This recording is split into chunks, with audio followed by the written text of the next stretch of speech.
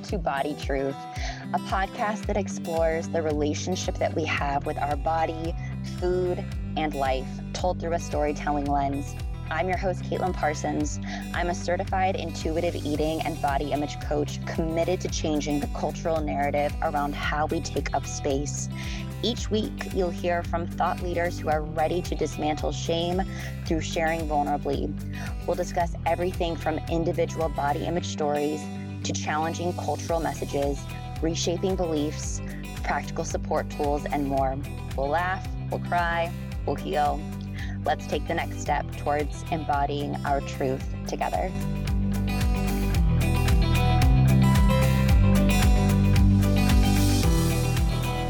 Hello, welcome back to the show. So glad you're with us today. I have a fabulous guest on the show. Oh my God, if you're looking to feel inspired and if you're stuck in a funk and just need to be pulled out of it, I have got the girl for you. I have Rubina Bernabe on the show today. We are talking all about roller skating and body image and owning your authenticity. I cannot think of a better person to talk about all of these themes with. Rubina is somebody who walks her talk. She has a powerful body image story, which we dive into in our conversation. But the way that Rubina shows up in the world now is exactly how she shows up in this conversation today. And I don't think I've ever had a guest on the show who I've really felt that strongly about. She just has this energy that is magnetic, and this way of telling her truth that is so rich and vulnerable and inspiring, like I had mentioned before. Here's a great example of how much I love her. I thought when I saw Rubina was coming on the show, this is somebody who loves roller skating. Amazing. Very cool for her. By the end of the conversation, I was like clicking buy in the cart for my roller skates. Not really. I do plan to buy a pair of roller skates though, based on this conversation though. And I would imagine you probably will want to also. She is just the perfect spokesperson for roller skating and this community and the embodiment practice that roller skating facilitates. She really goes into explaining how this culture facilitates deep levels of community and embodiment and self-expression in ways that I certainly did not realize before getting to talk to her more. So let me tell you a bit more about Rubina before we dive in. Rubina is a Filipina Asian American woman born and raised in Los Angeles, California, who turned her pandemic hobby into a full-on lifestyle and career change. Rubina is passionate about inspiring and empowering others to be the best version of themselves and live their best lives. So like I mentioned, we talk about her body image story, the standards and expectations growing up in a Filipino culture, growing up in LA, and her personal experience with LA culture, as well as bullying and how that impacted her mental health, her body image growing up. We talk about Rubina's journey of creating a new narrative for her body and how she chooses to show up in the world in her body today. The power of personal responsibility. We dig way into that and why it's so important. And also roller skating, why she got into it, and practical tips on how you can get started too. Because like I mentioned before, I don't know how you'll walk away from this conversation and not want a pair of roller skates. This is something I used to do a lot when I was a kid. So I'm excited to get back to my childhood roots. I will let you know when I do buy a pair of roller skates and actually strap them on my feet. But I used to roller skate a lot when I was growing up and rollerblade. So it feels like something that will be really fun in the next couple of months when I actually get there. And by the way, if you're sitting there thinking, I don't want roller skates because I don't want to end up in the hospital, we talk about that too in this conversation. So there are options. It's not black and white, as you know. There are always shades of gray that are really beautiful that we can lean into. So we talk about how to support you if that is a fear coming up. That is it. Before we dive in, one quick announcement. I do have one coaching spot opening up for October. So if you are at a place in your life where you are at a point where you're ready to get support around healing your relationship with food and your body image, I want to invite you to reach out and apply for a body trust breakthrough call. On this conversation, we really unpack what is keeping you stuck in the all or nothing cycle with food and your body image, and how to really get to the next step where you can feel more free and more authentic and more confident in your skin, more comfortable in your skin, and also a really practical solution for you wherever you're at in your body image journey right now. It might not be coaching with me. I don't always extend an invitation to work with everybody that I talk to. Like I said, I only have one spot, but my promise is that on this conversation, I will give you a next step, whether that is another resource for coaching, another resource or tool in general before you feel ready to reach out to a coach or come back to our conversation, but you will not leave empty-handed. So if this is resonating with you, if you are feeling like you are in a place where you need some deep support around untangling diet culture and these beliefs and these pieces of life that are really keeping you stuck and in this pattern of the all or nothing cycle with food and your body, I would love to talk to you more about that. So we'll link that call in our show notes, as well as all of the things that we talked to Rubina about, and how you can connect with her, how you can get your pair of fabulous roller skates. So click the show notes. We also have the transcription for the podcast there as well too. All right, that is it. I love you. I know you're going to love Rubina. Have a beautiful week and enjoy this conversation. Okay, Miss Rubina Bernabe. Hello, welcome. Oh, thank you so much. I was going to say welcome back. I don't know why. It's like, welcome. It's my show now. It is your show now. And Pass the coach. from getting to know you already, that doesn't surprise me. You can have the show for this episode. We chatted for all of 2.5 minutes and you already know. Yeah. Thank you. I'm glad that makes a lot of sense. And I love that about you. I can't wait to hear your story. Let's dive right on in because there's so much to get into today. You ready?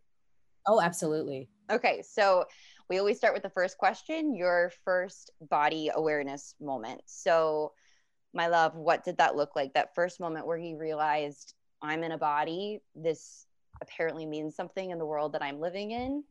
What did that look like for you? And also, how did that shape your relationship with your body moving forward and or food? Just share your story, take up space. Yeah. Thank you so much for even take up space. And that's the problem. They've been telling us not to as women. Can you be as small as possible? Yes. The world we live in. And it's funny because I actually am one of the tiniest people you will ever meet. I am 4'9". I think I stopped growing in the 5th grade. A lot of things actually happened in the 5th grade. And that's actually my first real memory of like, oh man, my body. Because 2 things. I'm Filipino. I call it Philippine yes because I'm such a yes person, but that's a whole other story. I love that. But why does it have no in it? I like saying yes. So I changed it. Shape your environment. Basically in the 5th grade, I won 100%. I feel like I was really early on with this. I got my period and that was like real awareness. I was like, oh my God, what is, and nobody else, nobody, this was happening to almost nobody else in my grade or in my age group. But in addition to getting my period and being Filipino, it was like in Tagalog, we say, oh, dalaga na, which is like, oh, you're a lady now. And the culture is very, I don't know if you know any Filipinos, but the culture is very honest. We're very honest and almost blunt. It almost hurts. It's our culture to be very, upfront with one another. Like if you gain weight, and it doesn't matter what age you are. If you gain weight, they'll pinch the part of your body that you gained weight in. Like they'll straight up just go up to you and pinch it. So I think the combination of me being Filipino and being fifth grade and getting my period, I kind of, my weight was just all weird and crazy. And I remember, I don't know who in my family did it. That's the part I don't remember. I must have blocked it out. But I remember being teased about, parts of my body changing and feeling like already in the fifth grade, like I was overweight. And I'm 4'9", and I stopped growing in the fifth grade. And that was when I remember feeling like, oh my gosh, and I hate using this word now because I really try not to because it's so unnecessary, but I felt fat. Like I felt like I was fat. And if you saw pictures of me in the fifth grade, you'd be like, you're a crazy person. And you're not wrong, but that's how I felt. I felt like I was fat. And then, I think coupled with having hormones all of a sudden at 9 years old, it made for a bad combination. Yeah, that's really interesting. The expression "I feel fat" is so interesting to explore. Like what fat is such an emotionally charged word that can actually be so helpful and so healing when we can use it as a descriptor, and everybody has their own lived experience with it. But what you're referring to, I feel fat. What does fat feel like? Because technically fat is a descriptor, and right. And it shouldn't be a bad thing. Like, there's the pH fat. Remember pH fat? Do you remember that fat? That was cool. Cool. Yeah. Like that was an emotion, like an emotional descriptor. Cool. Yeah. So how did that shape your relationship with your body moving forward then from fifth grade, being in this position where essentially you're kind of done growing, like you mentioned, in terms of height wise, but your body is still developing and also your hormones are changing, you're becoming a woman. Yeah. What was your relationship with your body growing up? Oh man, it was, I really have not talked about this a lot, and it feels like I'm like really excited to, for whatever reason, because I just know how common it is. Because if I experienced it, I can't imagine now with social media what people are experiencing. I had the worst relationship with my body. Like I remember already, because it started in fifth grade, I remember already, in the years following in middle school, trying to kind of already limit what I eat or watch what I eat or be. I remember, and this is so terrible, I would waste hard cooked meals that my mom would wake up early to make. Honestly, it brings me to tears when I think about how terrible when I wasted food because I didn't want to eat it in fear of gaining weight. And that's, fifth, sixth, seventh, eighth grade.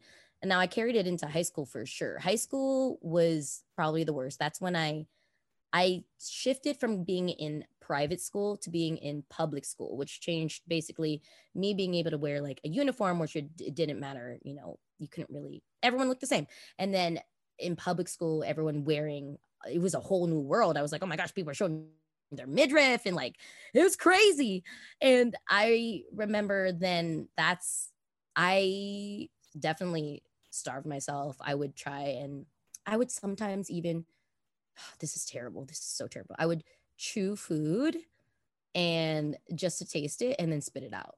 Like, wow, like, I don't know if I've ever even admitted that to myself, but the wasting of food now when I think about it, just because how often I did that and how many years just to avoid, just to prevent any kind of weight gain, which is so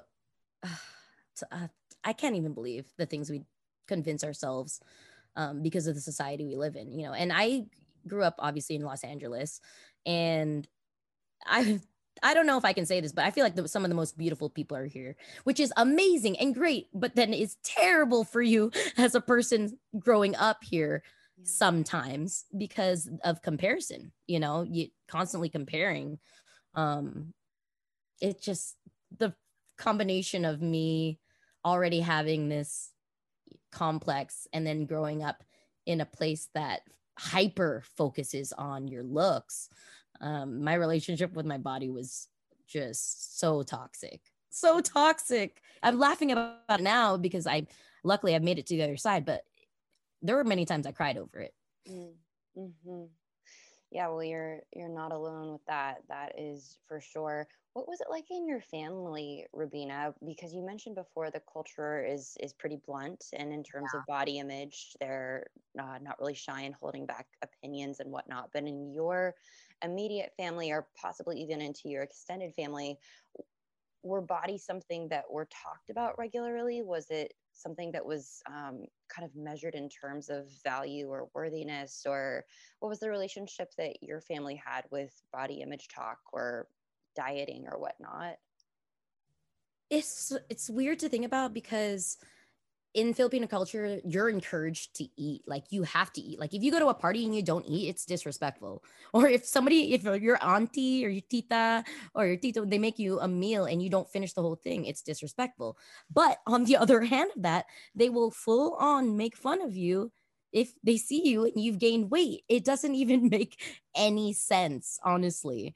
And this is the first time I've really compared those two. Like, wait, they would say you have to eat, and then if you ate enough and gained a little bit of weight somehow, even if it's were the holidays, they would chastise you for it. I mean, I don't want to say I hate attacking the Filipino culture because there are parts of it that's really great with the bluntness and we don't beat around the bush. That's great.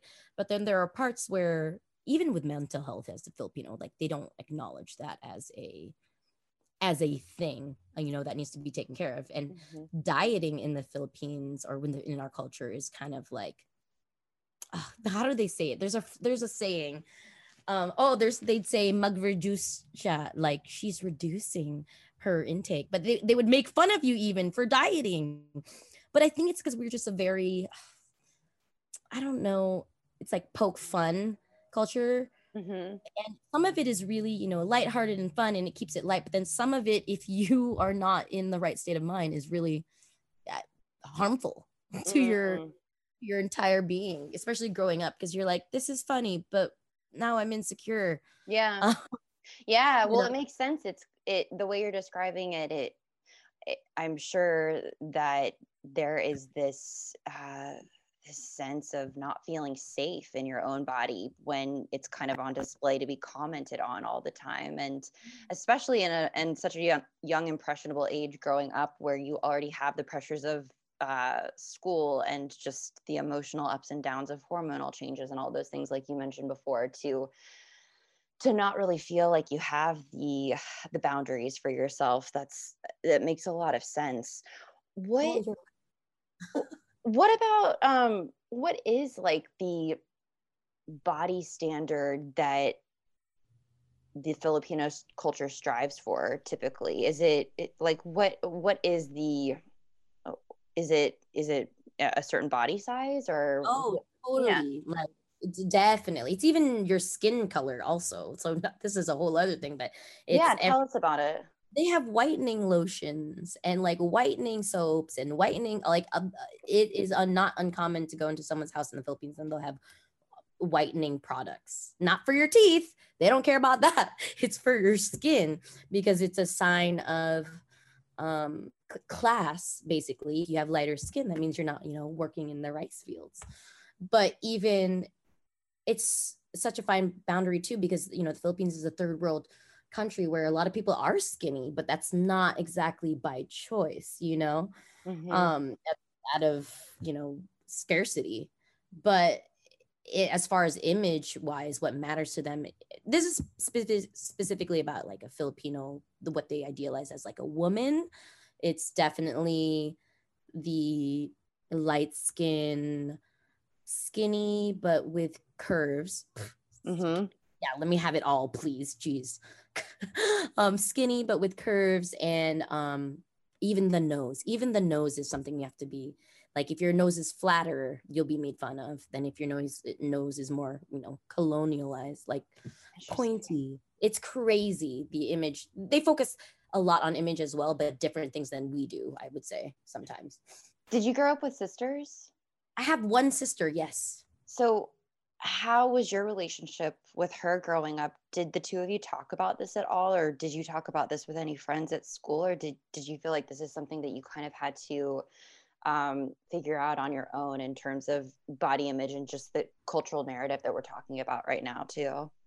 I really wish I did talk to anyone about any of it. I really held all of it in. It came to like a point when I was in, I think, I don't know if I was a junior, where I had to basically go see a therapist because I was holding all of this in from like fifth grade, you know? It was Yeah. a long time of me not, and I don't, it's not because anybody had, you know, made me feel like I couldn't. I just am somebody, I've always been somebody who tried to handle things by themselves. I don't know why.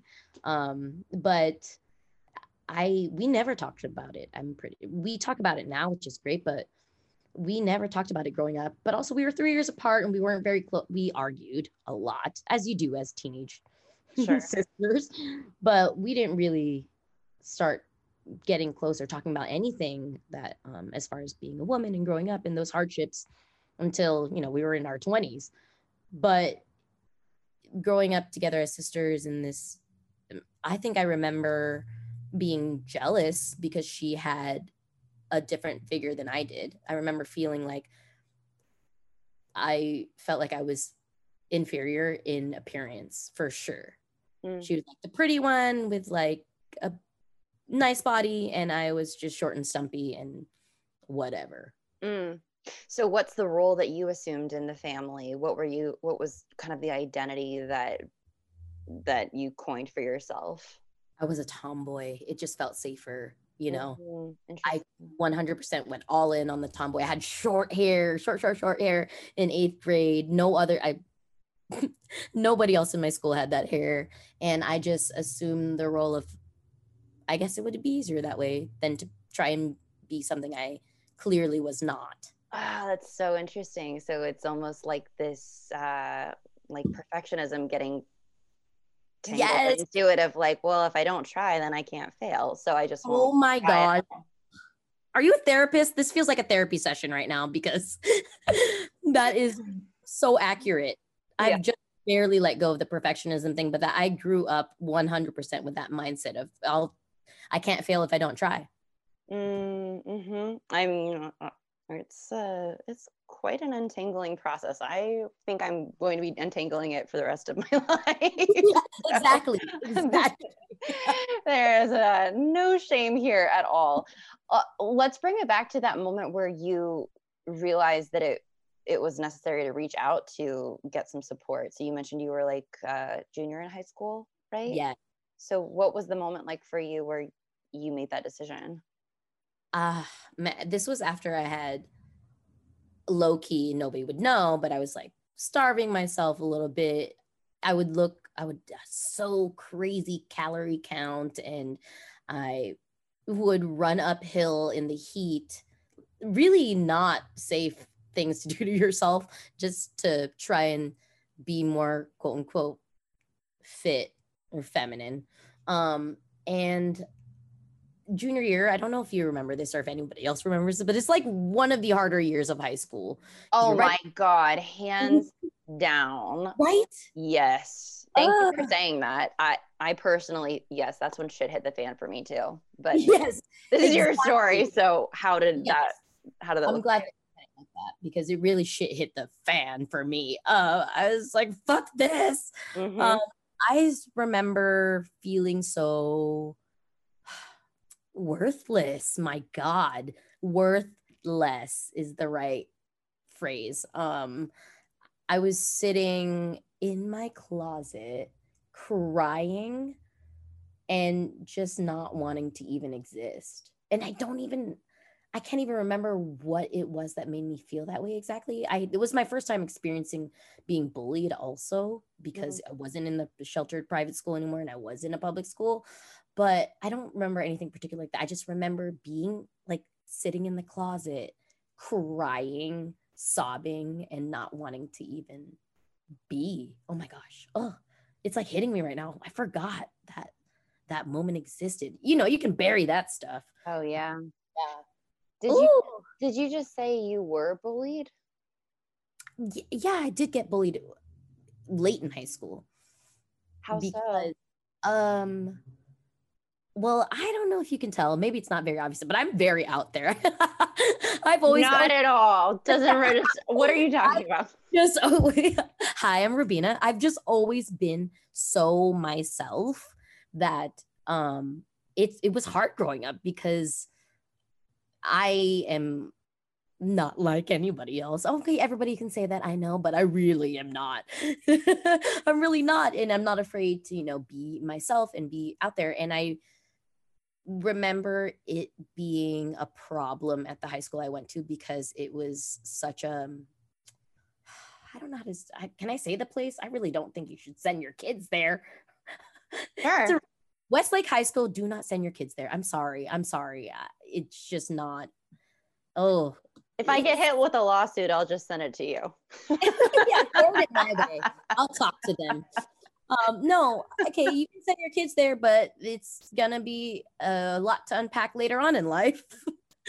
It's a very rich. It's like something from a movie, the kids, the 16-year-olds for the Sweet 16 would get a Mercedes, and it was all about appearance and money and the haves and the have-nots. And I was a have-not and have never. And I was bullied for being me, basically 100% for being me. It wasn't even like because I was short, which I honestly I would have rather you picked on that because you're not wrong, but it was for being me, being so out there and being so confident in being a weirdo. I guess. So would people like verbally attack you, or was it more physical? Like what kind of bullying? It was, I would walk home from school and people would try to scare me and honk at me while I was walking. Like I would be in the middle of the street and because you would have to cross where all the high schoolers leave and exit the parking lot, and they would just basically try and make me feel threatened while I was walking all in the sidewalk or even across the street. They would honk and like say things. It was oh man, the guy is famous now, so it's kind of crazy. I'm not even gonna lie. Well, we won't say his name, even though I'm dying to know. Yeah, good for him, but he traumatized me, and it's weird to see him now doing his thing, which also makes sense because but this is the high school. This is the high school where Well, so you were brave enough to ask for support. So what did that look like for you, moving out of the closet, that moment of just rock bottomness, and actually, did you ask your parents? Did you tell your parents, or did you research it on your own? Like, what was the next step for you? No, I didn't even want to go, to be honest. I think my dad actually found me and was like, you are not okay. And I remember I still didn't even want to go. And the lady, the therapist that I went to, and this is I'm realizing now, she made me feel even worse, to be honest, because every time I went, she would forget the things that we talked about. And I felt even more unheard, unseen, and invaluable. But I somehow, thank God my dad is the one who, I didn't really care for anyone else to see me that way. And my mom and I didn't have a good relationship for me to be like, Mom, I'm being bullied. No, it really was like I had been caught in the act of crying and then had to confess. And then he made sure that I wasn't going to do anything crazy. Oh my gosh, this is one of the first times I've ever talked about this. And it's kind of freeing, but also I hadn't even realized how my childhood or my high school life had been so terrible.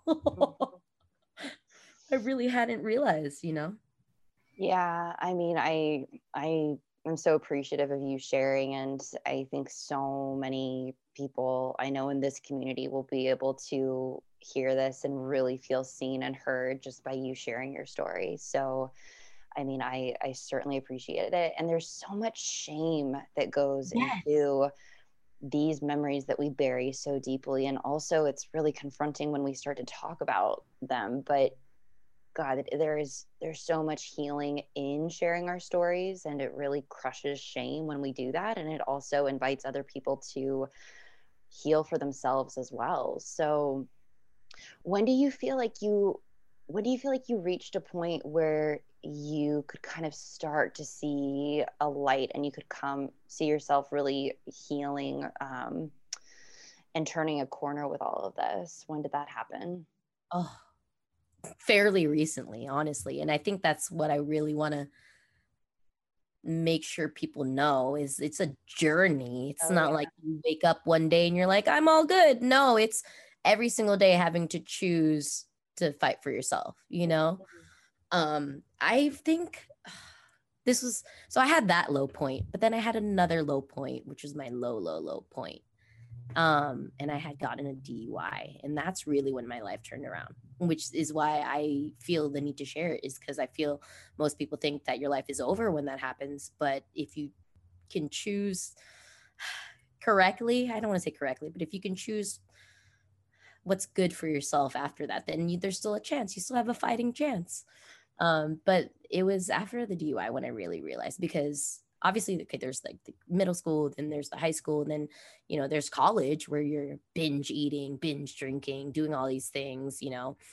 My weight had fluctuated up and down and up and down. I remember having feeling really, really good because I had lost a lot of weight, and then feeling really, really terrible, and then gaining it back. It was never, I, it was always up and down. They call me roller coaster rubes, and it is facts. I've always been a roller coaster with my weight, with my emotions, with how I express myself.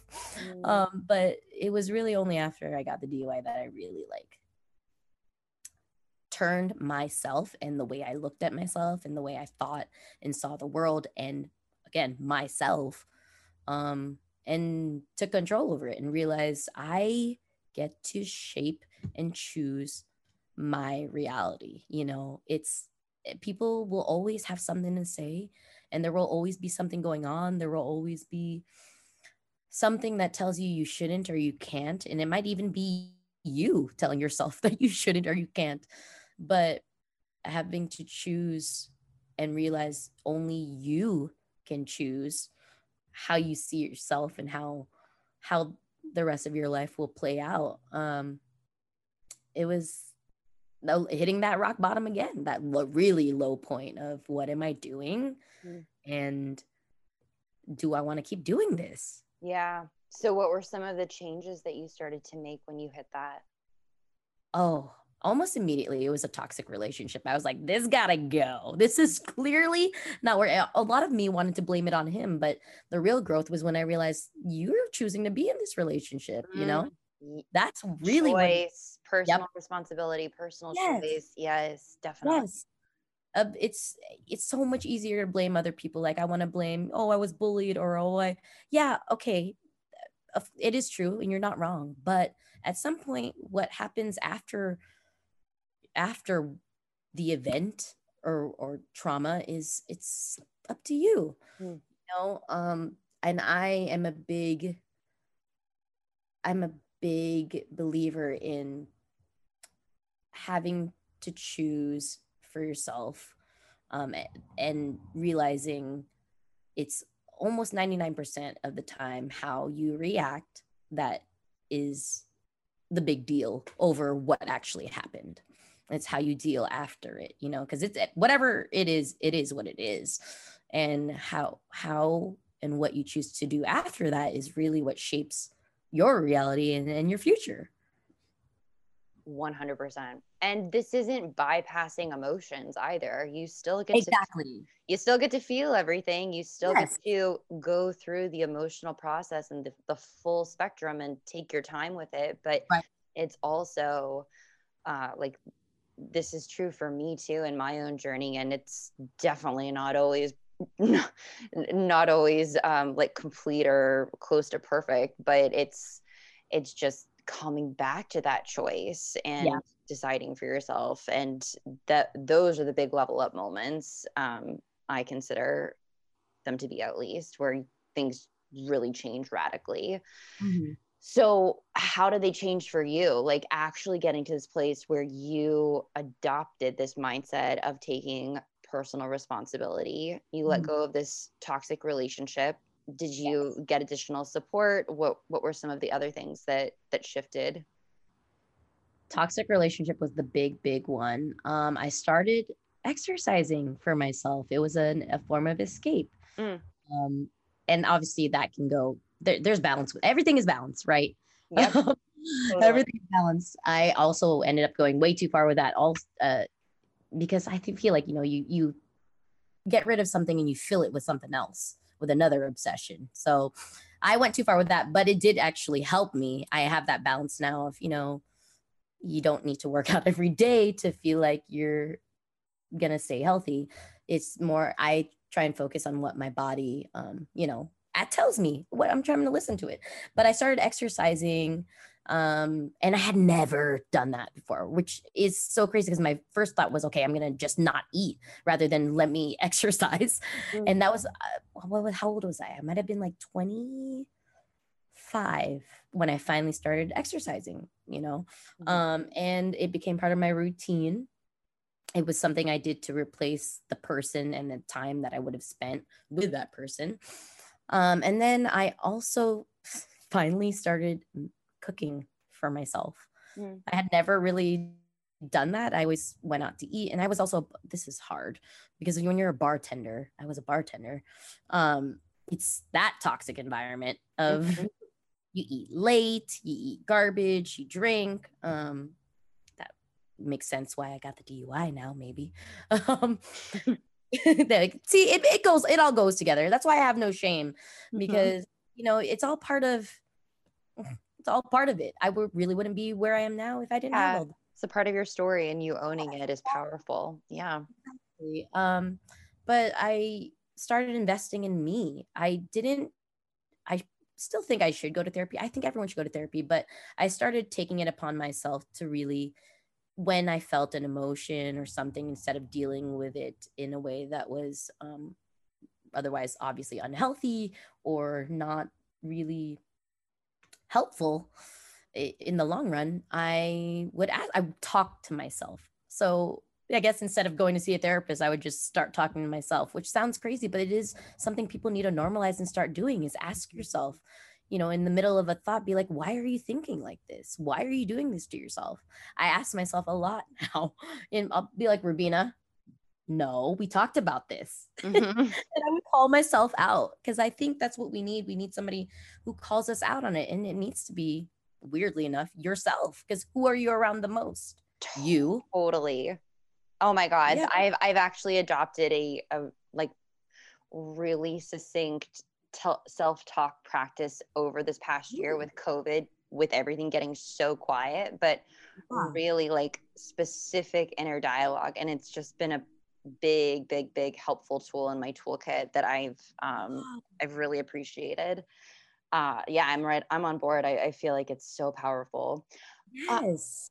I'm curious you how you untangled some of the cultural narratives that were so interwoven in your Oh, story. So, like the mental health aspect, you yeah. actually getting to this place where you were seeking mental health help, and you were also doing the work yourself, and also the new narrative for your body and how you were showing up in the world and your body, and possibly how you were commenting or not on other people's bodies. Where did you start to untangle some of that, and did that change any of your relationships in your family? What was the process like for you? So the family part was a big one, was actually cutting a lot of them out. Mm, Um, which is, I feel like, taboo, they're like, oh, it's your family. Um, but I don't necessarily believe that someone deserves to be in your life just because of blood, yeah, I agree. That's Fully. it's a super toxic uh ideal to have, just because, someone is related to you means that they deserve your time or your energy. Mhm. What happened with that actually is, oh man, my story is crazy. And it's not, I feel, should I circle back to being about my body? Because this is, I feel, No, it's all part of your story. Go for it. So my mom had a brain aneurysm that ruptured. I was 20. Oh, no, I wasn't 20. I was 19. And it's a very long story. I'll try and bullet point it. But basically, my mom and my dad had been separated for like 10 years. So, but they never really got divorced. And that side of the family, my mom's side of the family, is the only family we have here because my dad, all his family is still in the Philippines. So it's just that's the family I grew up with. So when I talk about people in my life growing up making fun of me or teasing me, even just for me being myself, or other than that, gaining weight or whatever, it was my mom's side of the family. And so when my mom had her brain aneurysm, that side of the family took it upon themselves to make sure that my dad didn't have a say, because they didn't like, this is a very long time that they did not like him. He would never, they just didn't like him at all. Obviously him and my mom weren't together, but they were not cordial. And so in the middle of that, to make sure that my dad wasn't going to have a say on my mom, they took us to court to make sure that they won the conservatorship. And this is when obviously me and my sister are going through it. We don't know what's going to happen with our mom, and they decide to take us to court just to make sure that we don't have a say. So that gives you enough idea of who they are as family. Because it really easily could have been me and my sister that were, the conservators. I was 19, she was 23. But that whole experience made it where we just did not associate with them anymore, which at the time I felt hurt and upset, because I felt like, how are you turning your back on me right now when I possibly need you the most? But now looking back, and this is, I'm always, blessing in disguise kind of person. Those are the people I did not need in my life that made me feel even more insecure about my body, about me being myself, about me being, expressive. And this person being Rubina. And that's probably one of the better things to come out of my mom having her brain aneurysm. But we did end up losing the conservatorship. That was the worst part, but it sealed the deal on me never speaking to them again. And that did help me become more me, that helped me let go of I guess the box they were trying to put me in. Yeah.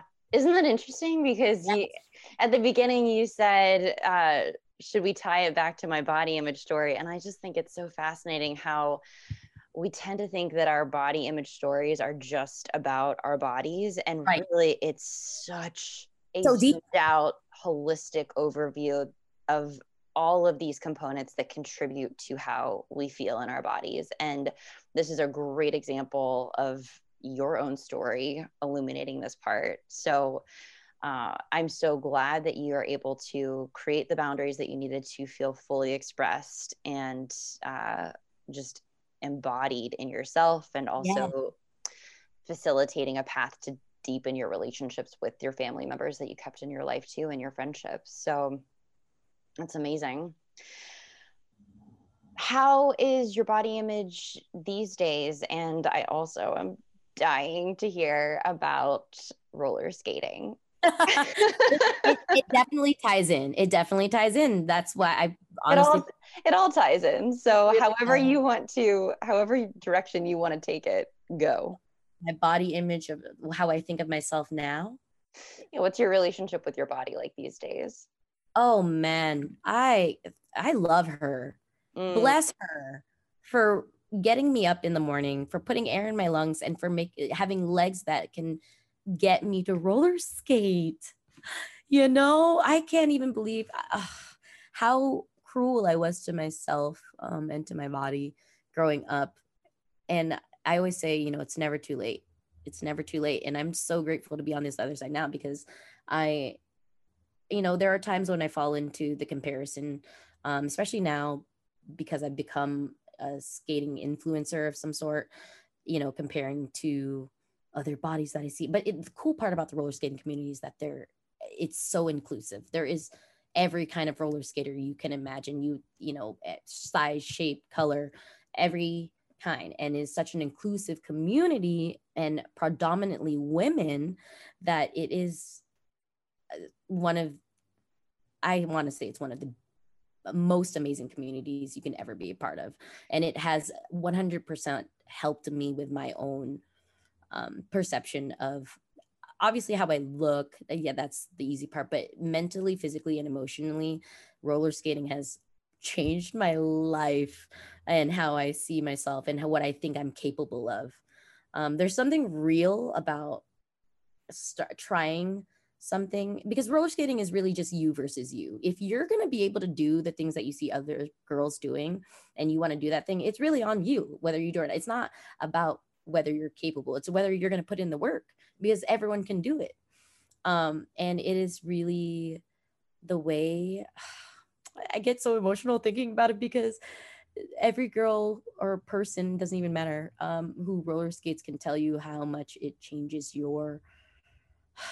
the way you see yourself and the way you kind of see the world too. Because it's a literal fall down 9 times, get up 10 situation. Literally. And when you can apply that physical part to your mindset, it opens up so many doors. Oh, I need a pair of roller skates. I'm not even kidding you. Yes, you do, because it's life-changing. And just it's the closest I think as a human being you will ever get to flying, or feeling like you're flying on the ground. It's oh my God, I absolutely need a pair. That's like my life goal, to fly. Yes. I also love how you're painting the picture of this community, Rubina, because this is so incredibly important as it relates to our embodiment practices and making peace with our bodies and just our relationships with our bodies, but how we show up in them, the communities that facilitate support and expression and just being comfortable in your skin. I mean, it's so interesting in your story how this shifted when you were in a community with some of these family members who, and at school as well too, who really hindered this part of yourself, and then finding this community in roller skating that has enhanced it. And it's just such a great example that I think so many people will hear and resonate with, and hopefully feel inspired by, to create for themselves, that it's not black and white. It's not either or, it's both and it's you choosing for yourself. It's you creating an opportunity to put yourself in communities and environments that really facilitate you as your fullest expression, that want to enhance your light versus dim it down. So oh my gosh, that is the saying I always say. I'm not even gonna lie to you right now, I'm tearing up thinking about how much this has changed my life and how much I know I hadn't experienced anything like this before, and a lot of people don't even in their lifetime get to find something like this that just lights their soul on fire and enhances their light versus, like you said, dimming it. I always say never let anyone dim your light, because I spent 25 years, or I don't even know, I want to say like 90% of my life being dimmed down by people, being told that I am too much, or I'm not enough, or you need to change this, and you shouldn't do that. And the roller skating community is your ultimate hype team. Like there is nothing you can do. Well, I mean, obviously and this is the part too, we're gung-ho on everyone being included in rights and all that, LGBTQ and all that. We are for the people and by the people. We're hardcore about that as a community, which I love as well. We're like, you can't be racist here. We're not gonna stand for that shit. You better get out, but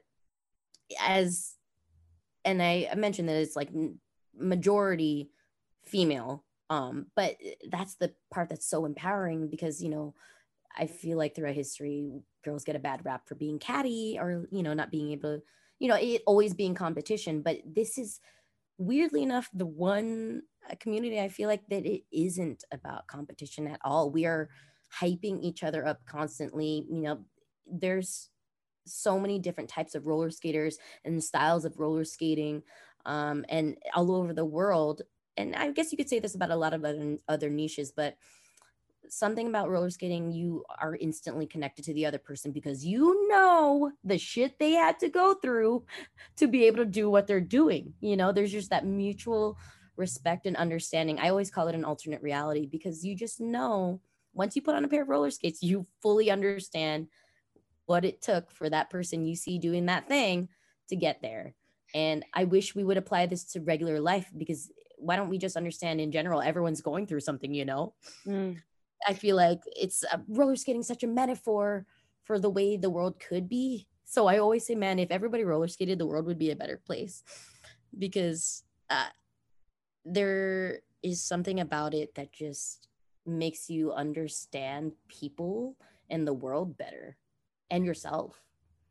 How did you discover this? What did you grow Oh, up roller skating? How did you get plugged into no. the community? Girl, I am only a year into roller skating. Oh, wow. Yeah, I'm only a year into this. So it's not even been that long, but I can't imagine my life without it now. I'm what you would call a pandemic roller skater, a pandemic roller as they coined it. Okay. Um yeah. Because of course there are people who've been doing it for years. And this goes into a whole other thing about people saying, oh, roller skating's making a comeback. And we're like, bitch, no, it's not. Black people have been roller skating for years. It was their escape, roller rinks and all that. Mm-hmm. That's a whole other topic. But for me, I know that this is something that's been around for a while, and I just feel lucky to even join it now, even though it's been around forever and I'm only a year deep, but I am a lifer now. And I think that's what happens. I think that's what you realize when you do start roller skating is like, there's no way you're not going to do this for any other part of your life. Even when you're old. So did a friend introduce it to you? Did you see somebody else doing it? Did you get a gift for like how did you start? I guess you could say that I didn't even have any interest. God bless my sister, Christine. I call her Craney. We call each other Palan. Don't ask questions. It's not Tagalog. I made that up because this is who I am. Palan found a pair of roller skates in her size and my size. And this is when roller skates were equated to gold, basically. Mm-hmm. Like you could not find your size or a style in any shop. And she went the one day, this is where it comes full circle. Are you ready? Yes. The one day Pigeon's roller skate shop was open during that month. That's when she went and she got me a pair of skates. And that is the shop that I now am sponsored by and work for. Oh, wow. I didn't even want a pair of roller skates. I didn't even care. But she went into that shop, got herself a pair. She didn't want to do it by herself, so she got me a pair. We put them on 3 days later, and I have not taken them off since. Okay. So this could be like another 3-hour podcast episode. I know, I'm sorry. No. I have so many questions. So many questions. The main thing that are coming up is, okay, this happened in the past year. So yes. What's the Cliff Notes version of this story? You quit your full-time job to be a full-time roller skater. How did you get a sponsorship? I mean, apparently you must be really good at this and you had never roller skated before. So I told you that I had started exercising a while ago. That helped me during the pandemic. I didn't want to just only eat, and I decided I wanted to at least stay a little bit active. So I would, try and do some workouts. But the pandemic, of course, that I needed something else to do. And I was furloughed twice. I lost my job and then I got another job and then I got furloughed again because we went into lockdown. And then I just decided, you know what, I'm just going to skate because I don't have shit else to do. So accompanying that, I saw on Instagram, because obviously we were on social media a lot. God bless social media during the pandemic. It kept us connected weirdly. I decided to start a whole other Instagram because I had one, a personal one, just to document or kind of video my journey. Mm-hmm. So I would just go, day one, this is what I'm doing, whatever. And a lot of it was a thing in the community, and that's where the community became really big, is everyone was documenting and sharing their journey. So I decided to share my real journey, the fails, the falls, and all, just being exactly myself, because at this point I had literally nothing else to lose. job. I had just gone through a breakup. It was, I had nothing else to lose. And I was like, screw it. I'm just going to put myself out there. I don't even care if one people, if I speak English, if one person even sees this. So I started an account. It kind of took off. I basically just started doing tutorials to help people. I called them beginner for beginner tutorials, basically where I claimed I'm not a professional, but if I can do this, you can do this. So I shared that. And then in 1 month from September to October, my account grew to 10,000 followers. Wow. Yeah, it was crazy. It was crazy. And then from there, it was mostly the tutorials I think that helped me grow so quickly, but I had still been, sharing exactly who and how I am. And it just kind of became kind of like a vlog and me sharing, how my mindset is and how people were like, how are you not afraid to fall? I'm like, I already fell 1,000 times in my lifetime. This isn't shit. You want to really fall. So, and that was like getting the DUI and losing my mom and like all that. So yeah. Wow. It really is such a metaphor for life. Exactly. And then I guess Pigeon, who's God bless her, that's my boss lady. We love her. Pigeon found my account because I had been tagging her a little bit because her shop, because I was like, this is where I got my skates, I was excited. And she liked what I was doing. She asked me if there's any way she could support me continuing to make my content. And then that's when I eventually she's like, you know what, I'm going to start an influencer team. So I got on that team. Basically, she sponsors us anything that we need. And then, that turned into a whole other conversation because I started bartending again. I hated it because people were worse than ever. Post pandemic, y'all are terrible. To the servers. We're servers, not servants, but okay. So I hated it. She was aware of that and she loved what I did with my own account and wanted me to end up doing it with hers. And then I decided I'm going to go all in. I'm going to be a content creator. I'm going to keep doing this thing and I'm going to be her social media manager. And I finally left the bartending scene. Oh my God. Amazing. Yeah. Amazing. I mean, this is honestly, hearing your story, this is in flow. Like, this is you just taking inspired action, trusting yourself, showing up unapologetically, taking just the next step, not 10 steps ahead, being super clear with where the expectation bars in your life, all of these things that I try to practice in my life, really speak to a lot in this community and with clients and whatnot. But your story is such a great example of all of this and really just like your life opening up because you're showing up for yourself so much. This is fabulous. It feels fabulous, honestly. Like my eyes tear up when I think about it because like if you asked me 10 years ago if I thought I would have ever made it out and being happy, I'm so genuinely happy. Like it brings me to tears to think about how happy I am. And it's like my first time ever really being single too, because I had always gone from relationship to relationship because, it was a source of what it be, fulfillment of feeling valued and totally. Having someone else make me feel like I'm worth something rather than me knowing I am just being me. Mm-hmm. So it's really crazy that, the first time me being single and finally letting go of feeling like I need to be a perfectionist and letting go of worrying about feeling and letting go of any expectation I had put on me by other people and put on myself because of those other people, and seeing how if you really let go of those things and let yourself just be and believe in yourself.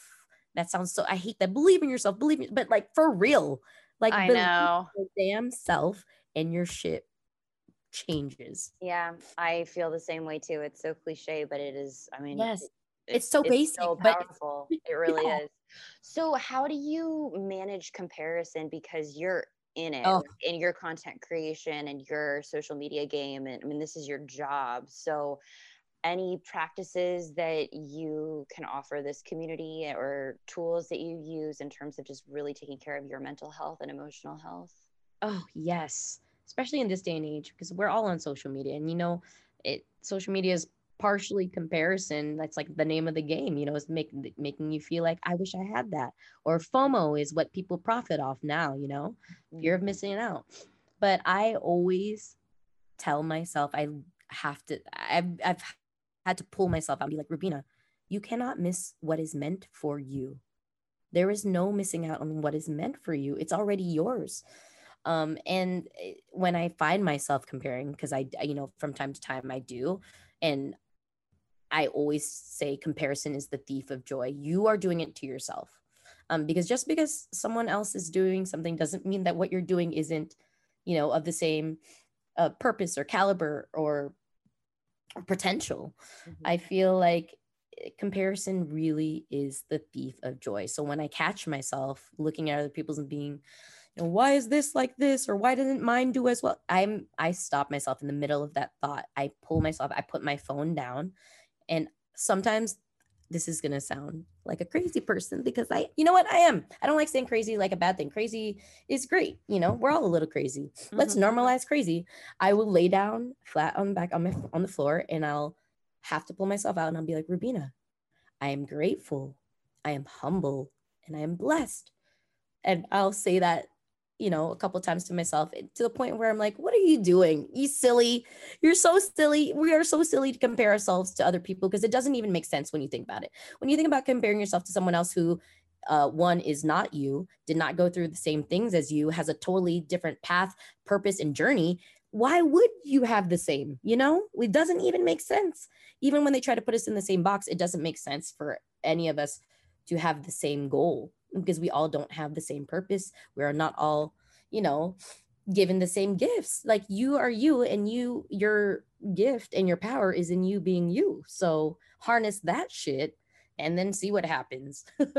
Yeah. Oh, I love that. That's a great exercise. It's a really great grounding exercise. It sounds Yes. like physically, mentally, and emotionally. And the thing about social media, it's so one dimensional. It's just one Yeah. little blip. It doesn't tell the whole story, even though we kind of coin it as this storytelling Mhm. app. It really doesn't, you know? And so, what looks amazing, we don't really know what goes on behind doors for that person. And so that's important, just the perspective of comparison as well too, to just acknowledge this is one frame and Yeah.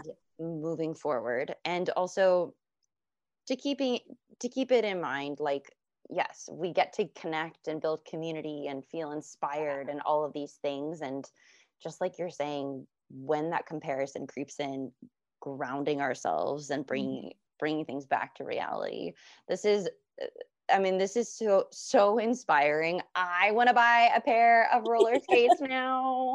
That's the goal. I did my job. I have a code.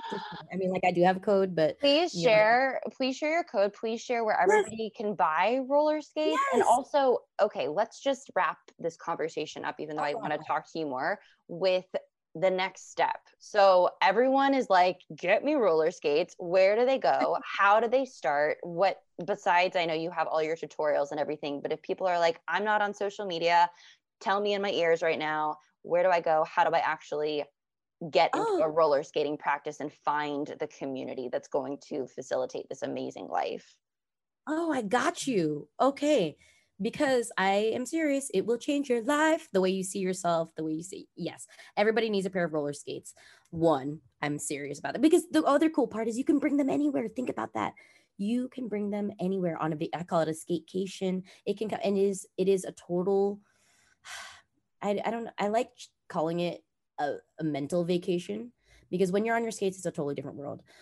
So Pigeons Roller Skate Shop, that is the shop that sponsors me. That is the shop that has helped me change my entire life. It's And so cute too. Honestly, their website, like everyone has to go to this website. It is so great. pigeonskates.com, or you can follow us on Instagram. I'm managing that account, Pigeons Roller Skate Shop. No, Pigeons Roller Skate Shop, not .com. Pigeons Roller Skate Shop. And my code is Rubes in all caps. That's RUB as in Bravo ES, Rubes. And that'll save you 5% on your entire purchase. So you can get your safety gear, you can get a helmet, you can get your skates, you can get different wheels depending on where you're going to skate. And if you are going to skate, here are my top 3 things. Okay. I shouldn't say if, when you do, let's manifest this. When When you choose to skate, this is what really helped me, was treating it like it was my own dance floor. So music helps. I always say focus on the groove, not the move. If you're hyper focused on trying to learn a specific move, one, it's not fun. And two, it doesn't work that way. You have to let your body feel what it's like to be on skates. So it's all about balance. Two, this is what everyone always does wrong. I think everybody always stares at their feet thinking they need to see what their feet are doing. But when you walk, you know how to walk without looking at your feet, right? So look ahead. I always say, don't look down, look ahead at the future of you roller skating. And that would correct your posture. And 100% you'll already be a better skater than a lot of people who are looking at their feet. It changes everything.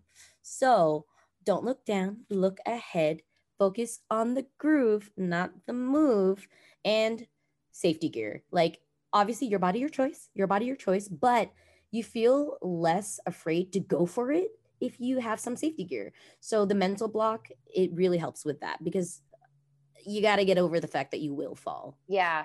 I mean, that's my fear right now. I just said to everybody, I'm going to roller skate. And my next thought was, actually, just kidding. What if I fall and screw something What if you fall? But what if you fly? I know, but what if I end up in the hospital with like one, I always, and this is probably one of my videos, I mentioned how I have real fear because I didn't have health insurance. So that's real.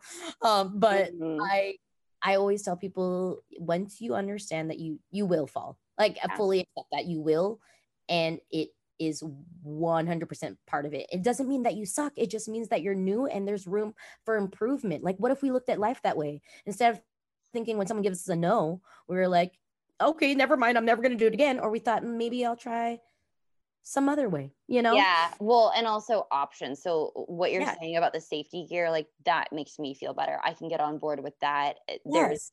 There's not, it's not all or nothing. It's not like you're falling and in the hospital or you're not skating at all. It's you can get a helmet and safety pads and practice falling and being okay and all the things. So, okay. So all of this is great. And Pigeons has this. And where do people get plugged into a skating community? Is there a website or like Facebook groups or something? How do people find amazing communities in wherever they live? Oh, I've been actually trying to help a lot of people with that.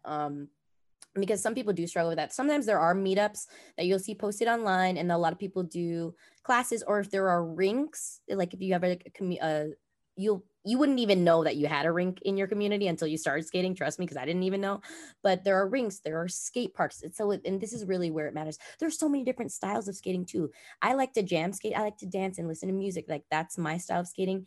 And that's a lot easier because you can go to a rink. Now, there are other more hardcore things like skate parks where you can go there. And I went to a skate park, and it's honestly one of the most welcoming places. People are willing to show you, what to do and how to do something. And even in terms of, the community, a lot of it, because I obviously, like I said, found it during the pandemic. I found a lot of people online by having an Instagram account. But if you even go anywhere that, let's say it is a rink, though, the rink culture is amazing. It's so beautiful. It's so inviting. It's not hard. It sounds like, oh man, how do I find a community? Just go wherever there are skaters, and it is an instant community. I mean that when I say it. It's not, there's no weirdness at all about your skill, your level. All wheels are welcome, and people want to help you. So the community is kind of built into you having a pair of skates, and then just in your wherever you live, finding, a rink or a skate park or whatever style you want to do and going there. Obviously the internet is where you will find if there are meetups. I don't know if they're posted in a newspaper or something. Do people do that? But who knows? In this day, probably, but there's resources out there. So no, I think this is a great starting point for everybody and for myself too. Just a clear next step. So, oh my God, you are amazing. Thank you so much. You're amazing. seriously, thank you for sharing your story and just going here with us and having these hard conversations, and also expressing yourself, showing up just as you are. And I'm just so excited for you and you being in this place in your life. And I will absolutely let you know when I get my first pair of skates. I will come meet you for a lesson. Yes, because you live in LA. I'm serious. I'm in San totally Diego. I'm so excited. Yeah. Where can everybody totally find you, Rubina? Where can people get in your world? Roller Coastin' Rubes. My Instagram name is Roller Coastin' Rubes, and please come and find me and follow me, and we can chat, and I will help you. I have tutorials, and it's not even just, you know, about, like I said, you don't have to be gung-ho like I'm gonna skate every day. It's not even about that. It's just realizing skating can be your me time. It's your time for you. It's the time where you challenge yourself and you prove to yourself you can do this. And it's a journey in of itself, a self journey, and a self-love journey at that.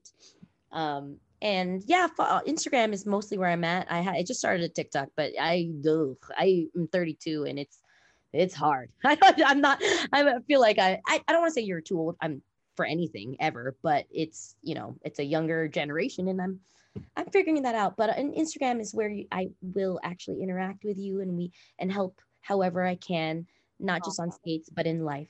Love. We'll link everything in the show notes to keep it super simple. Thank you so much, love. This was great. Thank you so much, Caitlin. I appreciate you. Thank you for making me have a safe space and letting me take up space. Definitely. That's our show. Thank you for spending time with us today. Our show producer is Stephanie Olea. Shayla Anderson is our community manager. For more information around healing your own relationship with food and body image, click the show notes and you'll find direct links to our guests, plus resources and more. If this conversation resonated with you, please leave a review and share it with a friend so that we can continue to heal and empower these important topics around our relationship with food and body. Sending you so much love, confidence, and strength. I'll see you next week for another episode.